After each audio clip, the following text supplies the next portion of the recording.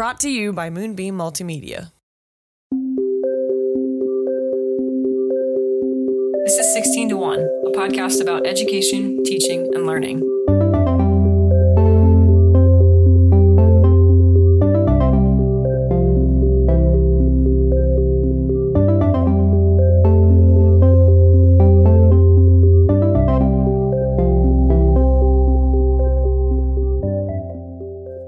Hello! What? I was just about to say, I need beer, and you went, hello! You like Mrs. Doubtfired it right in the middle. Hello! I'm not ready for a rewatch of that. Mrs. Doubtfire? Mm-hmm. I'll put it at the top of our list. Hi. Hi. You had a long day in a sweaty classroom. Is that why you're drinking the course? Story of my life. Your classroom is stuck on demon mode. My classroom is stuck on, yeah. Demon mode is probably. That feels accurate. Your classroom is what, 85 degrees or something? It was pushing an air that was like 78 and 77 degrees. And like the room next to me was pushing an air, I think it was like 82.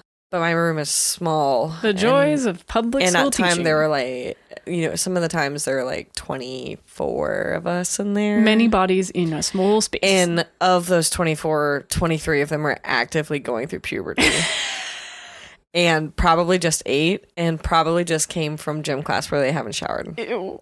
Okay. So what an olfactory experience. I think I'm going to include my Venmo on the bottom of the show notes of this one. I think that's a good idea. And I'm just going to buy like one of those little AC units that like sits under my desk. Mm-hmm. Like the chill zone or whatever those are. Yeah. Have you seen those like the as seen on TV? Personal Yeah. AC zone. Wow. Well, I'm sorry you're going through that. Leave it to Ohio to start dipping down into the 30s. And my classroom is like, you know what? I bet you want to sweat I have thoughts about that. all day. I'm going to make sure you're really miserable now that the weather is nice. I bet you'd like to hate it. Let me fix that. How are you? I'm doing well. I've been trying to crush my life into shape. Oh, I feels... Well, I keep talking about the importance of using that calendaring app that I use. Notion? Well, no, that's another important one. Oh, but sorry. that's for notes and stuff. No, the calendar, the cal.com, just the thing that hooks up all my calendar stuff together. I think that my use of the calendaring app has helped me know when I have blocks of my own time to work. So you're like choosing wisely. Yeah, because I'm like, I have 2 hours of time now to work on work. And I don't have any meetings. That's nice. And I can plan my week. I mean, things still pop up, but I can plan when I work in the week much more efficiently. I totally get it. And I can give myself breaks much more efficiently because I just have, I could see it somewhat on my phone, but now I just sit with my calendar open all the time. And it really helps. Yeah. Instead of like a chat app or an email client being open all the time on my second monitor, it's just my calendar. Keep you moving. Yeah. It's been good. No, I get that. I've been working all week to try to make it so that, the Friday was going to be a day where like my kids were kind of doing like student-led learning. You know what I mean? Like they're like directing themselves through these things. And it was because of all of the footwork that I did all week to try to get us there. Yep. So I totally get it. Cause it does take a lot of work to get yourself into these modes where you can kind of either automate your schedule or whatever. Yep. It takes a lot of setup work to get to that point where it runs smoothly. It's probably more work than giving myself time to work. Does that make sense? Yeah. Okay. Sure. Well, it does definitely make sense, yes. Welcome back to another episode of 16 to 1. Yeah. This is 16 to 1. We're a podcast about education, teaching, and learning. If you're listening, thank you so much for joining us. We've been hearing from some of you, and it's been really fun. We have. Yeah. And... Yeah. Well, should we talk about who we've heard from? Yeah, why don't... Okay. Well, were you going to say something else? Well, I had knock jokes, but I think we should... I really think we should hear those knock first. Yeah, I think we should. I have two. Okay. Are you making up for the fact that we skipped? Last episode, yeah. Yeah, you were very upset when you realized that we didn't have one. Yeah. And I wasn't upset. Do you remember how it works? The knock jokes? Yeah, like the back and Yeah, forth. I think I've got this pattern down now. Are you ready? Mm-hmm. Knock. Who's there? A broken pencil.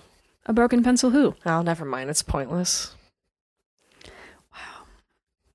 Okay. I like this one even better. Uh-huh. I'm already smiling. You are.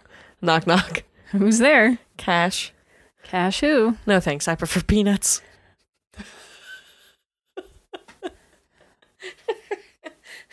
So, okay. So for those of you who requested those, you're welcome. Hey, we did have some listener interaction that brought about this knock knock joke. I think a couple of our listeners might only listen for these now. Those folks are very special. Very special. Anyways. Yeah. Other people we've heard from. Yeah, we've heard from some fun folks. We got a message from Patrick in Western Australia. Yes. Who is actually kind of coming into teaching by way of just life happening. And he wrote us the nicest email about somehow this has been eye-opening for him to listen to us. Yeah. Which I read and I was like, ooh. And then I was like, oh. But his email... Can you believe people actually listen to us? Yeah. Can you believe it? But he's in the process of completing his education degree, the licensing, all of that. He shared that he was excited to do student teaching next year. And he said that in what he wants to teach English and history. It's actually not as well represented by males where he's going to be teaching. So he's excited because those faculties are normally females. Yeah, he was saying he wanted to be able to be a role model for people who might not have. Patrick, you already are. Yeah. Because you've set out knowing you will very likely be alone in some of those places. Mm-hmm.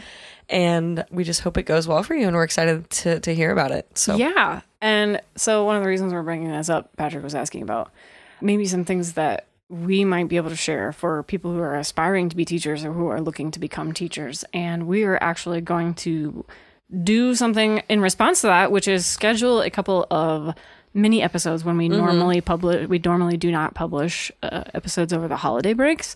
We're going to publish a couple of really short episodes where each of us just takes a look at maybe like one big piece of advice or a couple pieces of advice or something. We haven't figured it out yet, but just little holiday reflections. We're going to share those with you during our normal break weeks. So look for those. One of the things that he mentioned was just suggestions for future teachers. So we're going to kind of take that and spin it into a little bit of what we've learned, the warnings, all of it. So yeah.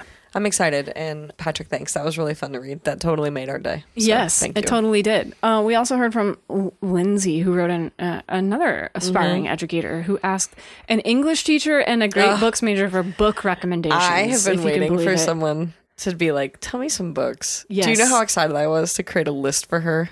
We had too much fun compiling our list. Yeah. And it was very fun. So thanks for writing in. We love hearing from you all. If you have any suggestions, questions, topics for the show, anything you want to hear from us, please do go ahead and write in. Hello. More knock-knock jokes. More knock-knock jokes that Kate will or maybe won't read, depending on how much It's actually more a matter of if you actually edit them into the pod. Because once I walk out of this, once I'm done recording, I'm done for a while. Yeah. Until it gets published. I'm not too sure what makes it. True. So.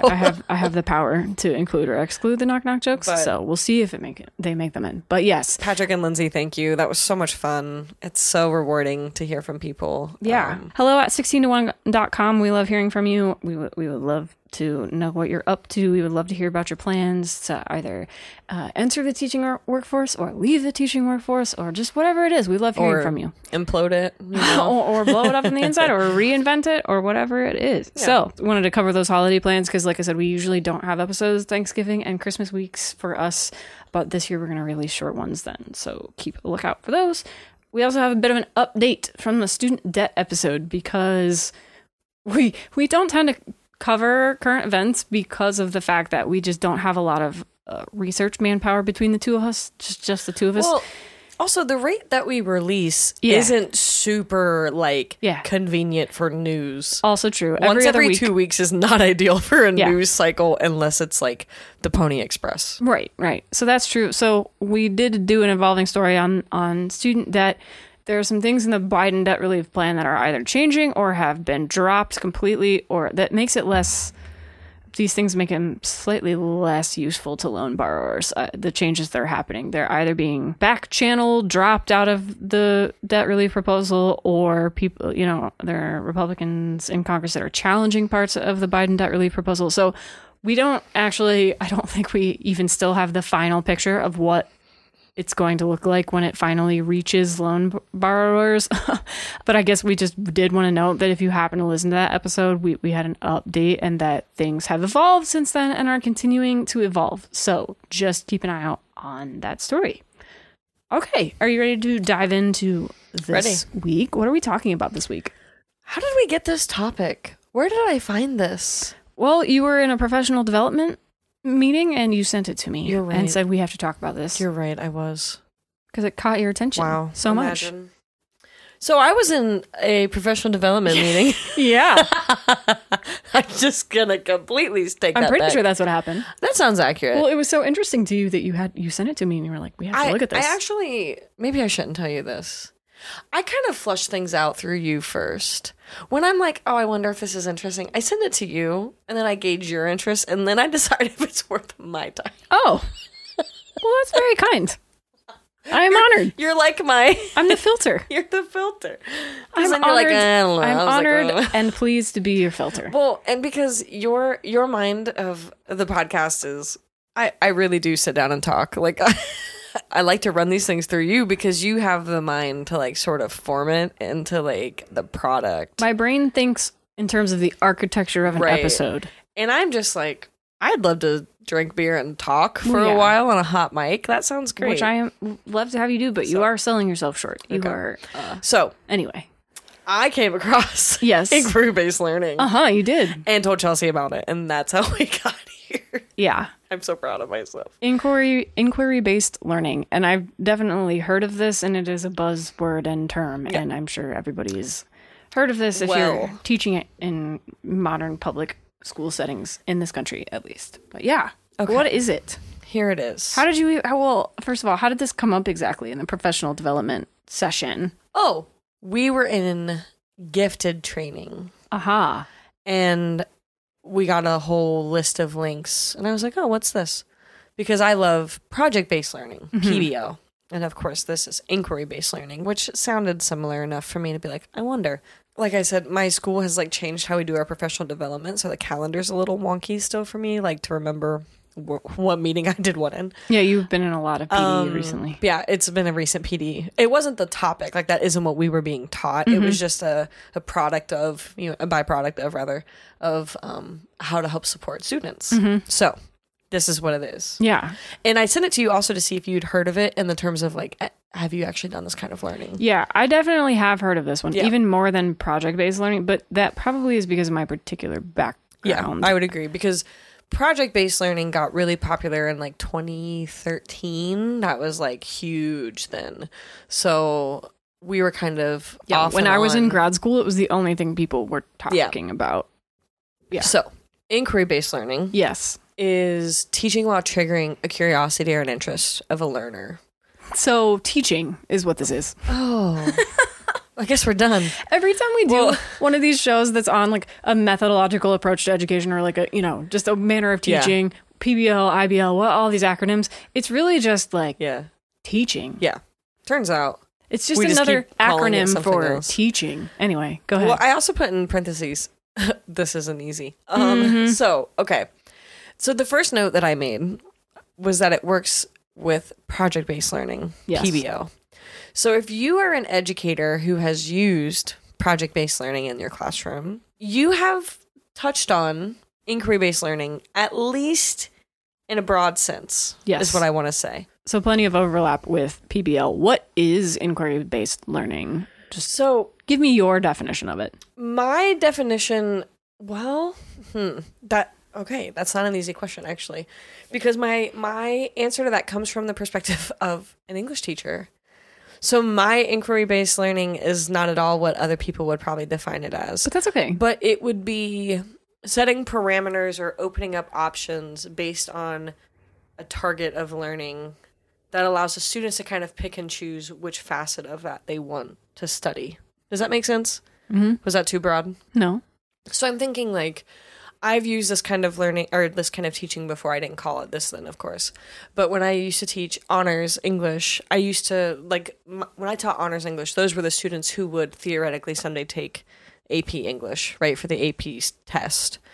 So what I did with them as sophomores was I provided them the most commonly tested book list, right, for the AP test, and let them pick which book they wanted to all complete the same project on. But they got to pick the book based on topics and interests of their own. Does that make sense? Mm-hmm. That's also PBL. This is how it gets tricky. That would also be a case of project-based learning, but it's also an inquiry-based learning because they were able to do the searching to find what topic, author, whatever interested them. Yeah. I think the primary approach of this method, this style of learning, whatever you want to call it, this approach to learning, it seems to me that the important thing here is letting students become agents, active agents in their own education. So discovering their interests becomes a big part of executing this in the classroom, and that is difficult and takes a lot of time, as we will see. But it can have some pretty great rewards because students become invested in their education in a way that they don't otherwise. I mean, this work can be really important, right? Because it helps students form connections between what would normally be like a segmented knowledge group, so they could actually form stronger memories of that learning based on the connections that are happening naturally. It gives them ownership and responsibility, differentiation. Look at all the words we're throwing in. This like the vocabulary of this episode is off the charts because we're just like hitting all of the ones. All of the buzzwords are going to hear. Well, guess what? It's self-directed. We love that. What it also does is it helps them learn the value of asking really strong, worthy questions. And we talked about this actually in the Holocaust episode, where like coming up with a simple answer isn't actually helpful. And this kind of learning prevents that. Yeah. Because it eliminates that from the options, basically. I think most, especially young learning, a lot of times for students becomes associated with finding the right answers rather than finding 100%. The good questions. Yes. And it makes sense why we get there. My kids are so motivated by the correct answer. The correct answer it becomes the primary motivating factor for a lot of students. To the extent that we can, we should try to subvert that and try to say, but it would be even cooler if you could find out how to ask a really good question and then pursue it. Mm-hmm. That's the art. The art of asking a really good question is a lost art. It's difficult. So all of this kind of just sounds like ed speak, which I would probably have to agree with you. Yeah, it is. But I found a really interesting chart from the University of Manchester, and I'll include it in the show notes for you. They call it EBL because they're fancy. They have enquiry. Anyways, so I suppose if you're on that side of the pond, it could be EBL but for us Americans over here, we use the IBL. But so the University of Manchester broke it down into 3 kind of categories. Inquiry-based learning. Yeah. Okay. And so they basically said that there's a section that would be considered problem-based learning, which are explorations of scenario-driven learning experiences. And then the second option of 3 is a small-scale investigation. So that's like a fieldwork or a case study that's been adapted to fit whatever the discipline is. And then the third option is basically PBL. It's projects and research. So a research-based approach to a project or a process, whatever that might look like.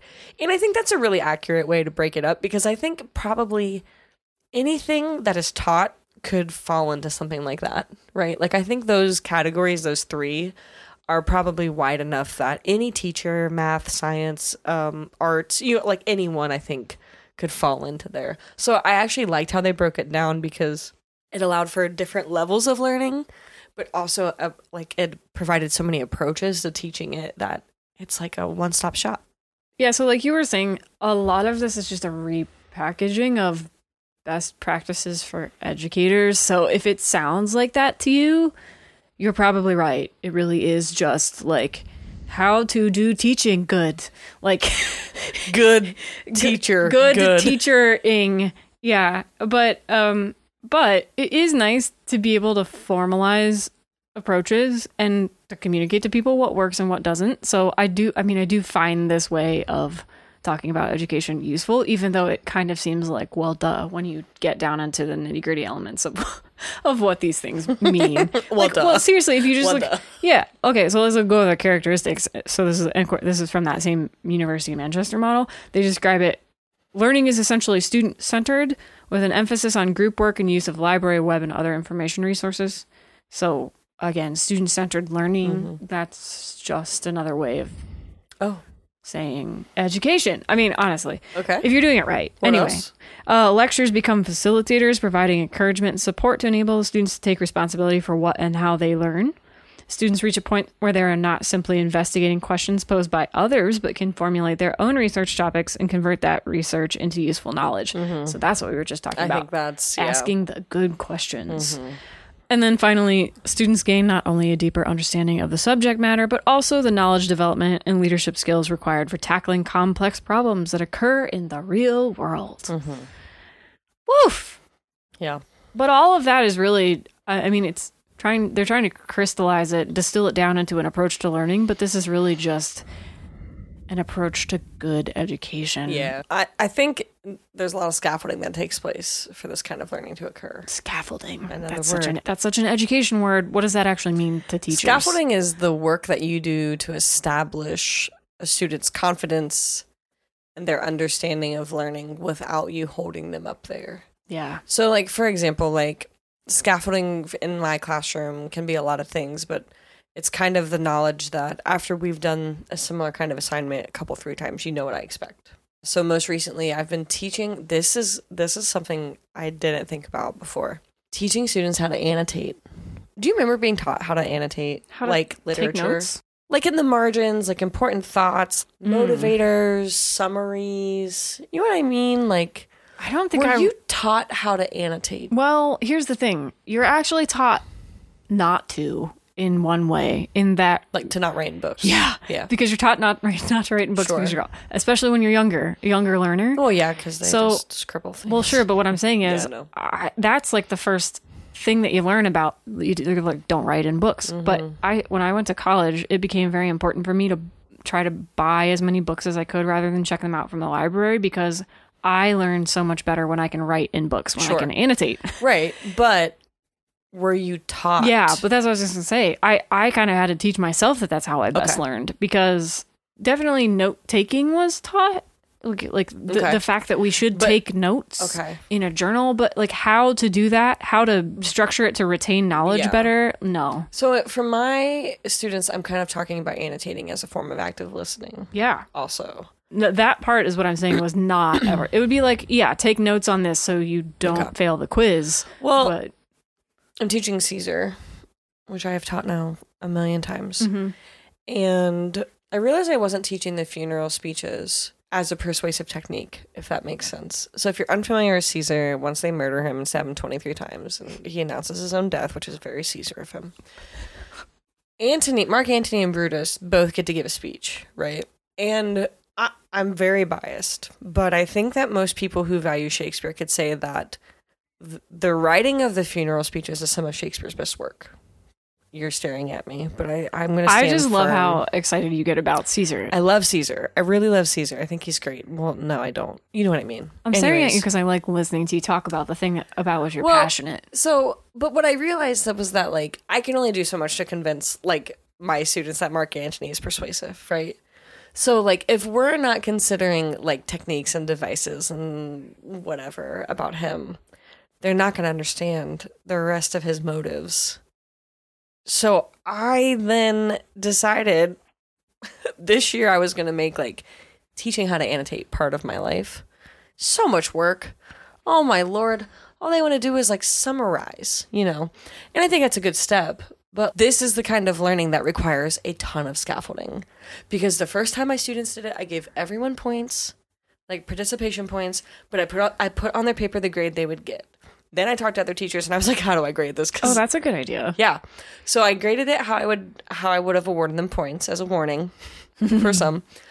And then put everyone gets 20 points, whatever. So then I talked to a couple other co-teachers and I was like, how do you do it? And one of them actually had a really great annotation rubric because she teaches AP. So when her kids come in from the summer, they turn in a literature, like a book and a fiction to her, and she grades their annotations, which I thought was a really cool way to check for reading and learning, right? So then the quiz was a shorter speech in that rubric. So when I'm building them, slowly, forever, it will feel like, through scaffolding, is that this is the kind of active reading and listening and learning we should be doing. But it's one of those types of learnings that you don't always think about, how did I learn how to do this? And that when it struck me how hard it was to teach it, I was like, oh, I have to scaffold this all the way to the top because otherwise my expectations, they'll never meet them. I think that stuff that feels like second nature to us now is the hardest for us to talk about teaching. the stuff that comes naturally is so difficult to bury, to unbury how we got to the point where it became natural. Yeah. That's really hard to do. It is. And because, of course, I'm super blessed. I have an incredible department. And they were all like, oh yeah, it's never like what we think. It's because I'm surrounded by brilliant people. And so when I'm talking to other English teachers and you about it, I'm like, well, of course all of us know what annotating is. It's because that's what we do because it's fun. We're enjoying it. We do that when we sleep because that's what our dreams are made of. So it occurred to me that I was like, well, and I was like, well, I work with really smart people, and so it was actually very humbling for me because I was like, of course I can annotate. I have a bachelor's and a master's in this. I would hope I can. I was raised by a reading teacher. Lord help me if he found out, but that's the scaffolding. Scaffolding is all the little parts and pieces that make up the independence to actually complete something. I got you. Eventually, if that makes sense. It does. But as I was saying, not to go on another tangent and stand on another soapbox, inquiry-based learning requires a lot of control. And that comes by way of scaffolding. Yeah. And so clear expectations and things like that are going to be the most important part of it. Yeah, you have to be overly clear and almost pedantic about expectations throughout the entire cycle of learning. And that's what I would consider a shortcoming of it too, is that I don't think every teacher can run it as necessary. Well, also, teachers just aren't given the time. Group of students either. Yeah. Because I can sit here and tell you I teach 7 groups of kids a day. And I can tell you for sure 5 of them are ready to go. Now, which 5 day to day is iffy. Yeah, I think that probably the way that your schedule works right now, you, meaning you teachers generally, or at least teachers in your building, there isn't enough time in the day to dedicate to doing this the way that you would probably want to do it if you really could for every group of students that you have, because your schedule is just so slammed. But I think that you can, I don't mean to speak for you, but I'm sure that you make stabs in the direction of doing as much as you can whenever you can. Yeah. But taking this approach to learning, centering the student, giving them authority requires so much trust and establishing boundaries and rules, like you're saying. Yeah. It is really a lot of work, but it is the work that we should be doing with students. Yeah. To the extent that we can. So let's just talk about if we wanted to implement inquiry-based learning. I want you to take the lead on this one because you are around peers who do this stuff day in, day out. So can you just tell us, across a couple of different subject matters, your peers, how does this get implemented in school? It looks like so many things, which is beautiful. That's what's so fun, right? Okay, so some things that inquiry-based learning can look like. I know coworkers of mine who teach science who do it in terms of each student gets to pick a periodic element and research one that interests them, and sort of, they're the same parameters for all of the research, but they get to talk about how it reacts, what it reacts with, that kind of thing. The teacher who teaches zoology, they have an animal of the week, so students have a little bit of creativity and that kind of stuff. History, one of my coworkers always does a decades project, and so the kids get to dress up. That's and fun. Research the state of the world at the time, and what factors politically and economically or whatever. I wanted to just throw in one from history from my high school experience, if you don't mind.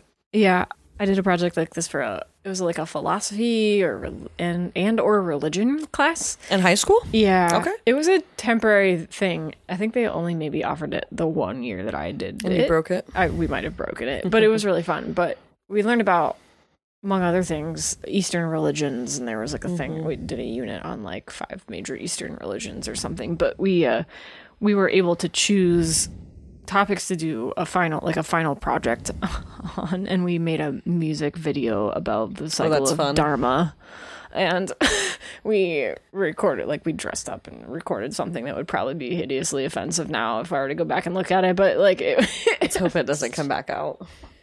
No, I just mean because it was bad. Yeah.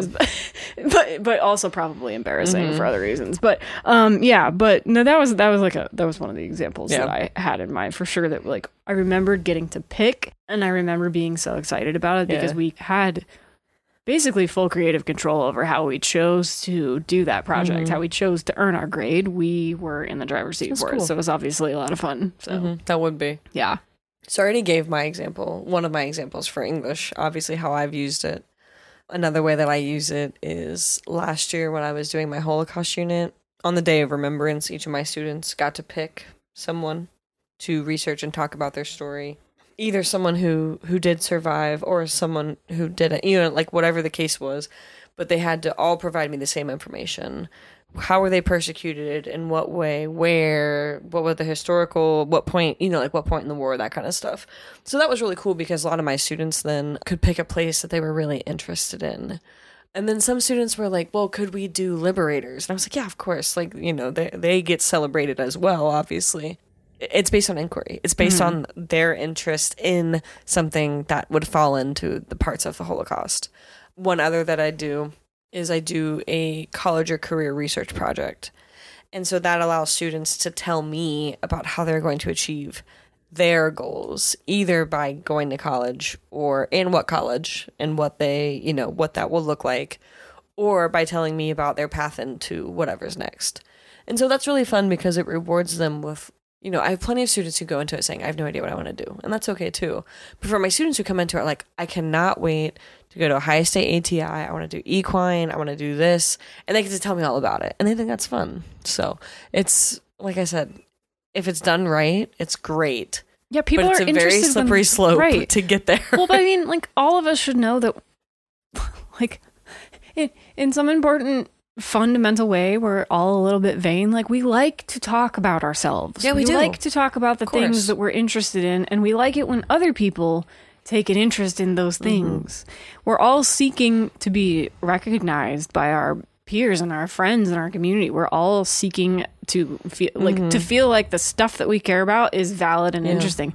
So to the extent that we can do that for students, we absolutely should, because it's not that hard, and the gains to be made are astronomical. Yeah. So, I mean, I shouldn't say it's not that hard. What I meant is it's not that hard to treat somebody like what they have to say is interesting. Oh, yeah. It is hard to do inquiry-based learning. Yeah. Right. And then, like, we're only doing core subjects, so sorry to all of my electives. You're very important. We value you. We love you. Mm-hmm. But for math, I know of teachers who have done work that is like, pick a career and then kind of dissect what kind of math might occur in those classes. You know what I mean? Something like that.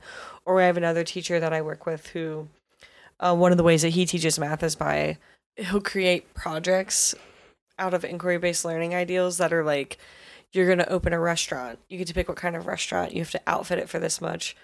Anticipate a weekly, all of these things. So it's kind of cool because when I was working with students last year who were doing it, I had like a group who was like, I'm going to have a Mexican restaurant. And I had kids over there who like, how to, whatever. So it was kind of fun because it was the same project, but they kind of got their own interests. And like the one group was like very concerned they couldn't afford a mariachi band. And like, we like truly could not work it out in their budget. Like I tried, but like, I just don't think a mariachi band was an option. Wasn't in the cards. And they were basically like, well, I don't know if I want a Mexican restaurant now. Like it was so we're going to change our business model now. We're basically like, well, I don't want to sell Mexican food. I asked, but that's just, yeah. I asked one of our friends about the math teacher about this. And she was saying that probabilities are always a good thing to teach with inquiry-based learning because you can give kids like some dice or some whatever, and they start figuring stuff out. Like you start flipping a coin or rolling dice, you very quickly figure out how probabilities work. That's true. And she was also talking about power rules and stuff with calculus and how they come up with it. But basically, you start from one point and come up with it by working through the math. That's cool. I think it's probably we were actually having a conversation about how difficult this can be in mathematics because, and I was telling her this is true from my own experience. We don't have a good grasp of the fundamentals, and by we I mean products of the American educational system do not have a good grasp of the fundamentals of mathematics very, very often, unless we're pretty lucky.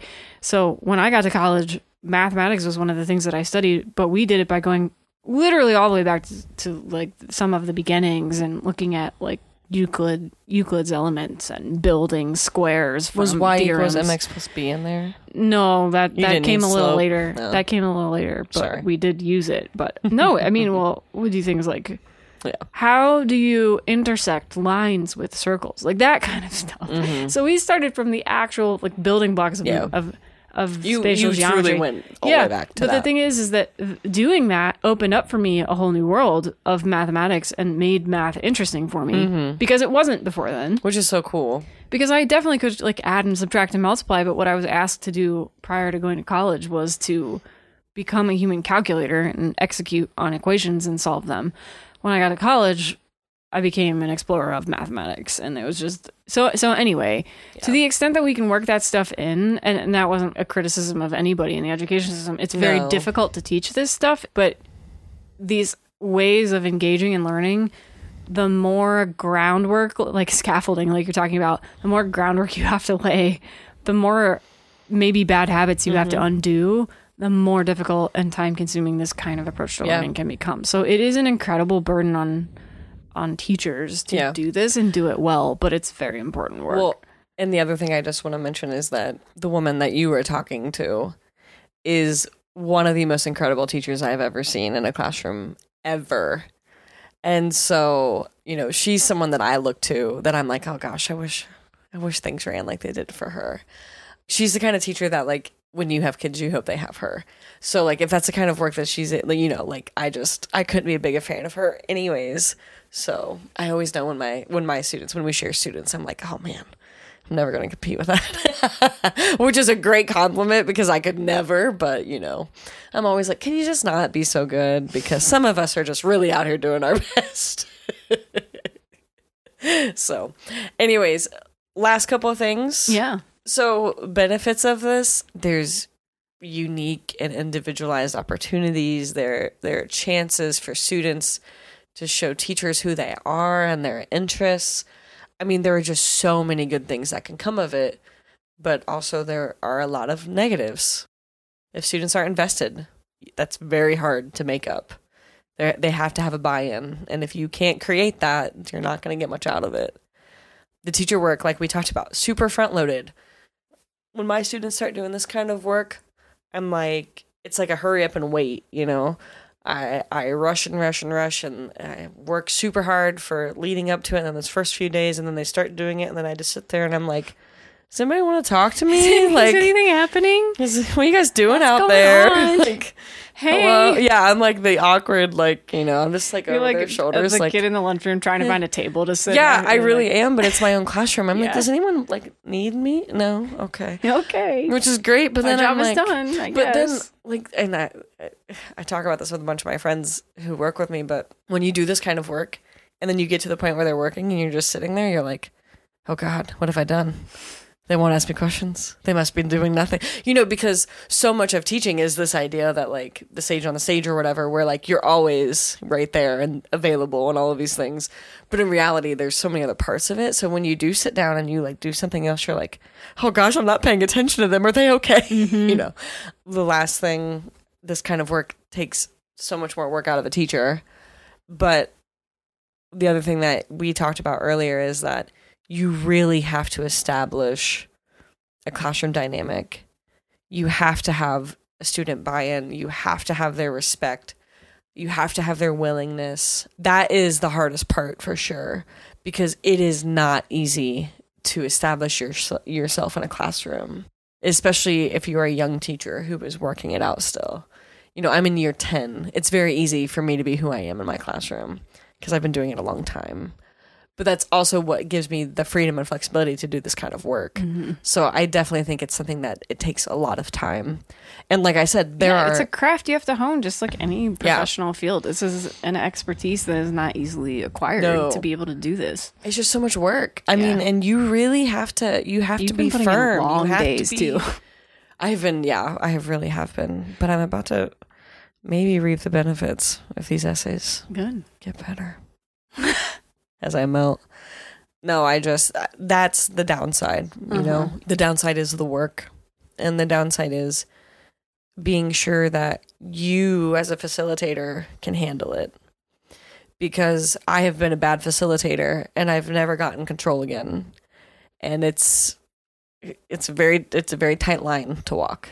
Cool. Well, I appreciate your reflections. I know that this is it's just not an easy thing to ask people to do because it's sort of a nebulous it's good when students ask their own questions. Yeah. Like, okay, how do you, like, but isn't it always? Yeah, but that's the thing, though, is like, it can be very difficult, I think, for people to turn those kinds of thoughts into practice. Yeah. And the praxis of education is what is difficult and inaccessible to the people theorizing on this stuff. So anyway, there's some back and forth that needs to be had, but I do, I definitely represent a lot of this kind of approach to education in your work, and so you must be doing something right because you're tackling an awful lot of both project and inquiry based learning. I try. Yeah, it's rewarding, and you also connect with students. Like that's the thing that I've noticed about you, that your connection to students is a very important part of your professional approach.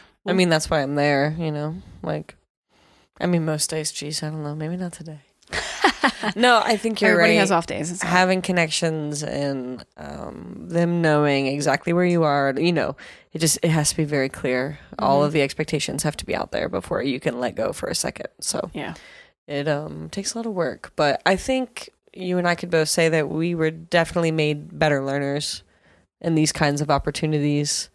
And I think that's important. You know, I think a lot of times that when I reflect on a lesson, I'm like, well, I didn't really get out of it what I hoped to, but I might not have seen it. It doesn't mean they didn't. You know what I mean? Like you kind of have to hope that it'll come back someday. It's like a boomerang, maybe I threw it the wrong way or something. But you know what I mean? Like there are definitely times that I was taught something and I didn't never get it until, I mean, you have like one of the best examples. You talked about learning conic sections. I've never forgotten this. You talked about your misunderstanding of conic sections in high school. And I didn't take this course at all, ever, obviously. But then you talked about understanding it so clearly in college because you were given you were given the context to understand what you were actually determining. And I just think that sometimes that's exactly where teachers fall short, you know, because in my head, I'm like, oh yeah, it's a conic section. I would never say that. My friends are dying laughing at me right now. But I don't always think big picture. And for you were like, oh my gosh, you know, and I'm telling your story now. I've never encountered the word conic. Yeah. No, I just like conic as an adjective did not correspond to cone, noun in my head. Like, I don't know why. Like my head. Listen, when you're in some, like, when you're just sitting there in some class that is very scary and the teacher's scary and everybody's scared because the grade's really important and you're a little brown noser and all you care about is getting A's. When that's the context in which you're existing, you don't always ask the dumb questions or what seemed like the dumb questions at the time. And the dumb question for me was, what's a conic? What's conic mean? And it means of or pertaining to cones. And then you found out. Yeah, and then it was so helpful. But the relationship between the 3D geometrical object, the cone, and a parabola, which is a 2D representation of a slice of a cone that you can put in terms of an equation. The fact that that's what we were just doing the whole time was never explained. We just got sets of parabolas and we're like, do this. Memorize these equations. And it's not that my teacher wasn't good because I did learn how to do calculus pretty decently in high school. But it's just like that very basic thing of like, this is a word that's a little unfamiliar. Yep. And nobody in your classroom would have had any occasion to encounter it before now. Perhaps you should just pause. And maybe I'm just exceedingly dumb. No. Because can I give you one more example? Yeah. So my seniors, I teach a composition course through a local university. And we're starting our second essay, which is going to be research based. And so it's a classification essay. So tearing apart the parts of a whole. So I have my students complete an annotated bibliography for all of our research-based essays, right? So this whole time, in my head, I was like, gosh, isn't this great to do an annotated bib because they're just doing the research and preparing for the writing? And then as they started asking me questions, I was like, this annotated bibliography should be helpful to you. Your summary and your assessment of a source is what you should go back and look at when you start writing. They're like, oh, it's not for you. And I was like, I don't care. Yeah, but that's what that's the problem. It's not for you. That's what students get used to. That's what they expect. Right. That they're doing the work for the teacher. Right. And to an extent they are, right? Because I require it and whatever. But when somebody said that, I was like, wait, everybody don't do anything else ever again. Just listen. I literally had to like stop the class because like I felt like my brain shifted. There were a few moments where I'm like, oh, we are nowhere near each other. That was one of those moments because I was like, these sweet angels think that I care. I do, so much as I grade them, but it's supposed to help them. It's supposed to be the sources that they go back to say, oh, that thing sucked, I'm not going to use that. And oh, that's where that data was. In my head, it was so clear the purpose. But when they've done them before, it was just as simple as ever saying, you know, and it wasn't a failure of anybody else because it was exactly what your calculus teacher did, right? It was exactly the thought that like it will make itself known because it's part of the process. But sometimes you just literally have to say, hey, everyone, when you start writing, bring this up and look at it. You have to make the simple connections more than you would think. But for me, I was like, oh. I should have just gone and looked up the word, but I just assumed it was a word that meant this class of equations that we were solving. And I didn't think it meant anything more than that. So I was just like, okay, conic sections is just like, I'm working on a bunch of parabola equations. That's what this means. Yeah. And nobody ever was like, well, I just love that story so much because it's so clear. I know. I just love it. But that was I'm like still frustrated about it. That was my kids with an annotated bibliography. Yeah. Because they were like, oh, it's for us? Well, I would totally change what I say. I'm like, yes. Yes. That's the point. Yes. I want you to get any use out of it because I'm not writing your essay. I know you think I am, but I am not. So I don't care. So, anyways. Okay, well, that was me being like, yeah, this isn't my grade. I already got that. I'm not grade. The one taking the course. I'm good. I'm teaching the course. You're taking done with the course. Grades. Yeah. I just give them. Yeah. Well, you had a couple of resources in here for teachers who are looking to get into inquiry-based learning. Would you like to just cover a couple of these? I will include the link to the University of Manchester. I am going to include a link to a site called C3 Teachers. This website had unit plans, lesson plans, guides for students and for teachers. They also had PDFs available for teacher and student use and modules. So that seemed like a great support if you're kind of figuring out what this could look like. Yeah, where to get started. There's a couple other articles also that we just kind of pulled some info from. I would just want to mention real quick about some of these resources. When you look at them, they're not going to seem earth-shattering because they are like... They're not. They're not because the actual work that is being asked of students, it's not earth-shattering. Nothing about this is so difficult or earth-shattering. It's just all of the structural work you have to do to establish boundaries, trust, and expectations ahead of time is not well represented by these documents that we're going to share, but they are like the distillation of them. So that's just something worth keeping in mind. Yeah. Okay. Did you have anything else? Was that wrapping it up? There are a couple other articles in the show notes. So okay. Just check the show notes. Our show notes always have a million things. So if you're ever really looking for, I guess, specific to the episode, start there. Or you can send us an email and ask us for more, and we would love to tell you. We would. We'd love to hear from you. Anything else from you? I think that about wraps it, except for the fact that I would say that inquiry has been a major force in my own education. Going to college where I did, all of the classes took place in conversational style around a seminar table, and everyone had, was supposed to have read before class, and then we would work through things together in class. And basically the entire point of the education was to work on coming to your own important questions. Yeah. And so obviously that's what I mean when I say that this sounds like, it just sounds like what good teaching should be, what formal schooling should look like. But it can be very hard to take this to some of the extremes that I think it probably deserves. It can be very hard to, you might hear like a flipped classroom or something similar to this too. The idea that students be allowed and to follow their own interests and be trusted with the pursuit of them.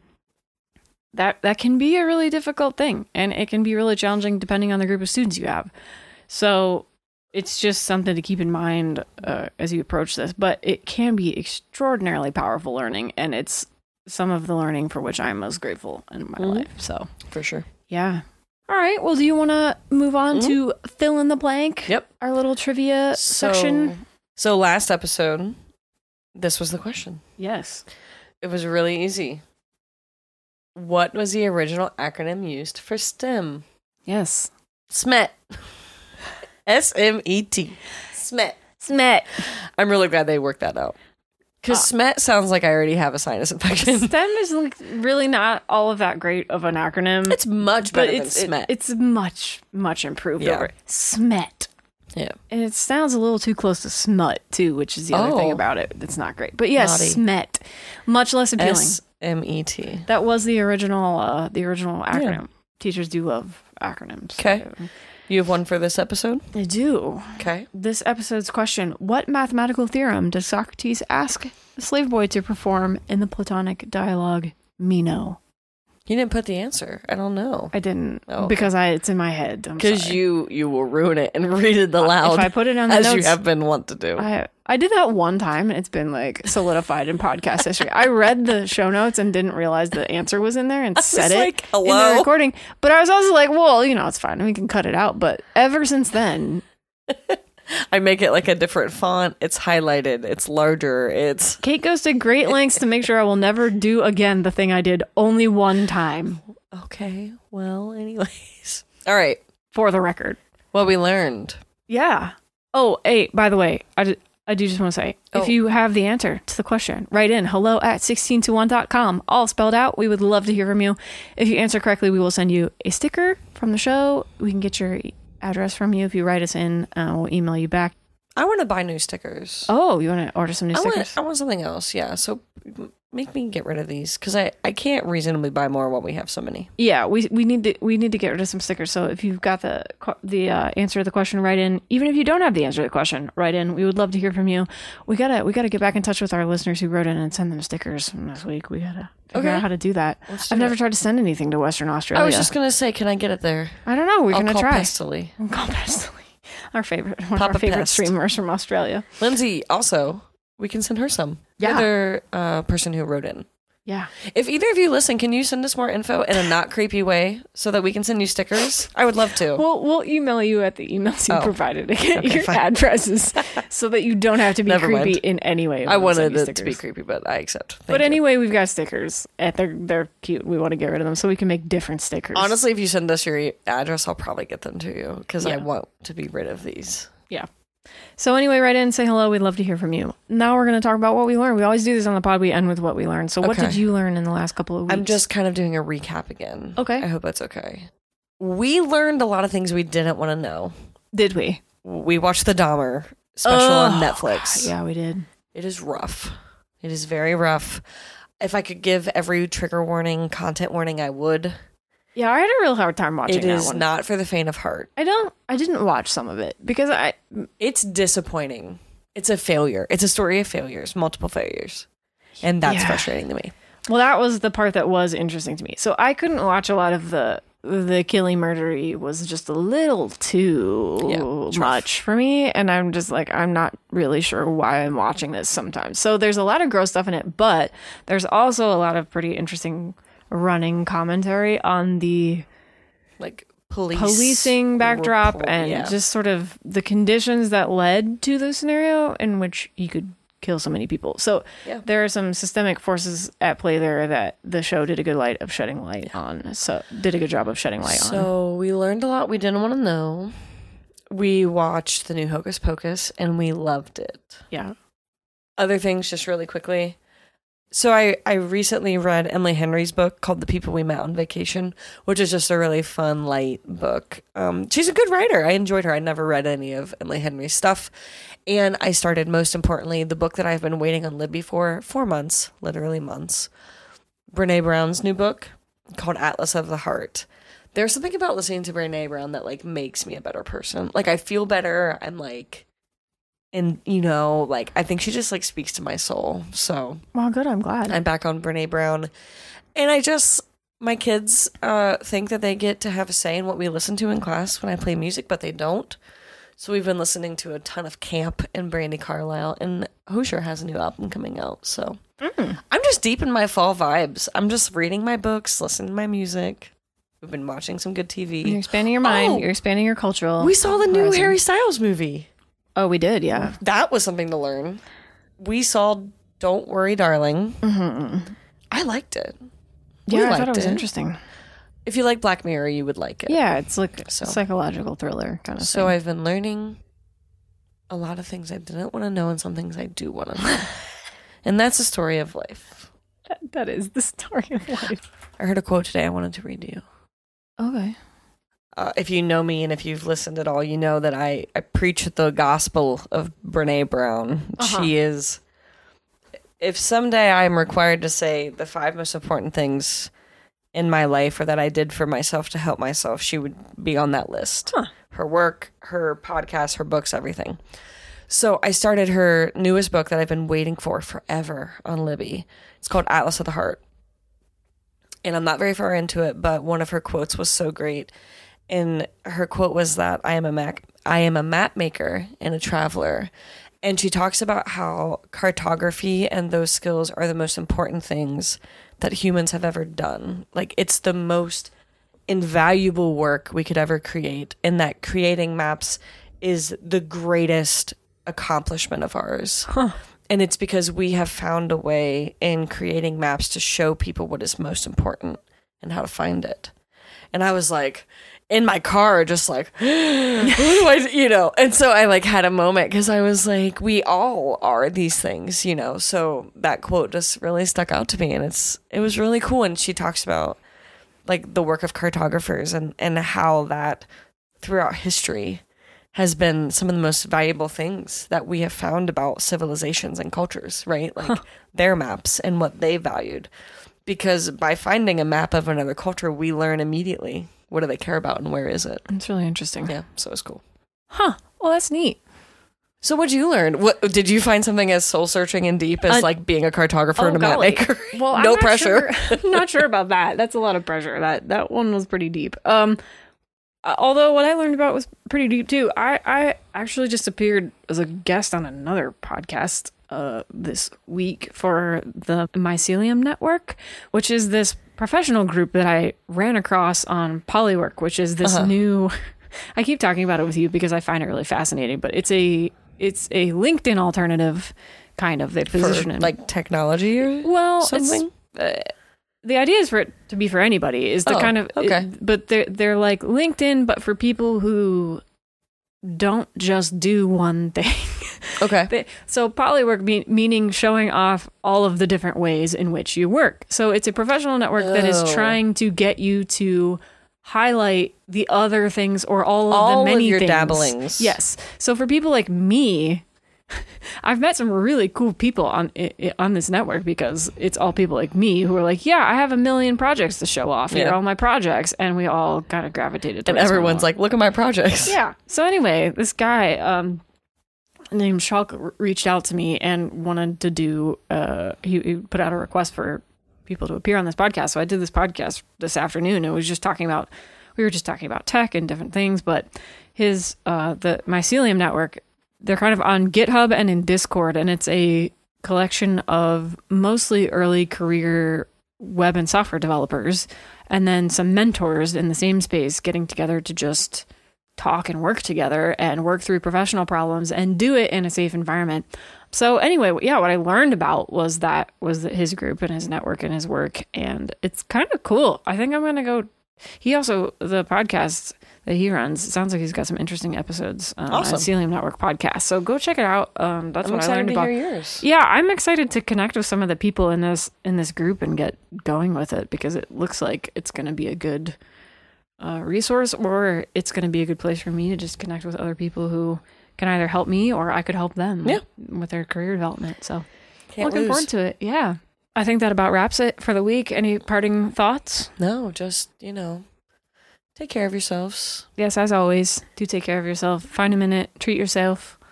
Listen to Brene Brown, if you really need a minute.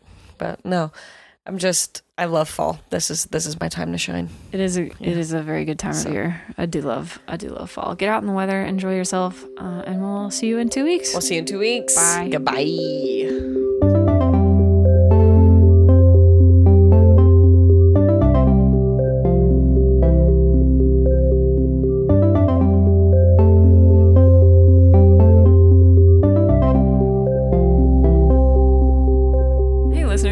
for supporting 16 to 1. We're trying to grow our audience, so please check us out at 16to1.com, all spelled out, and tell your friends about the show.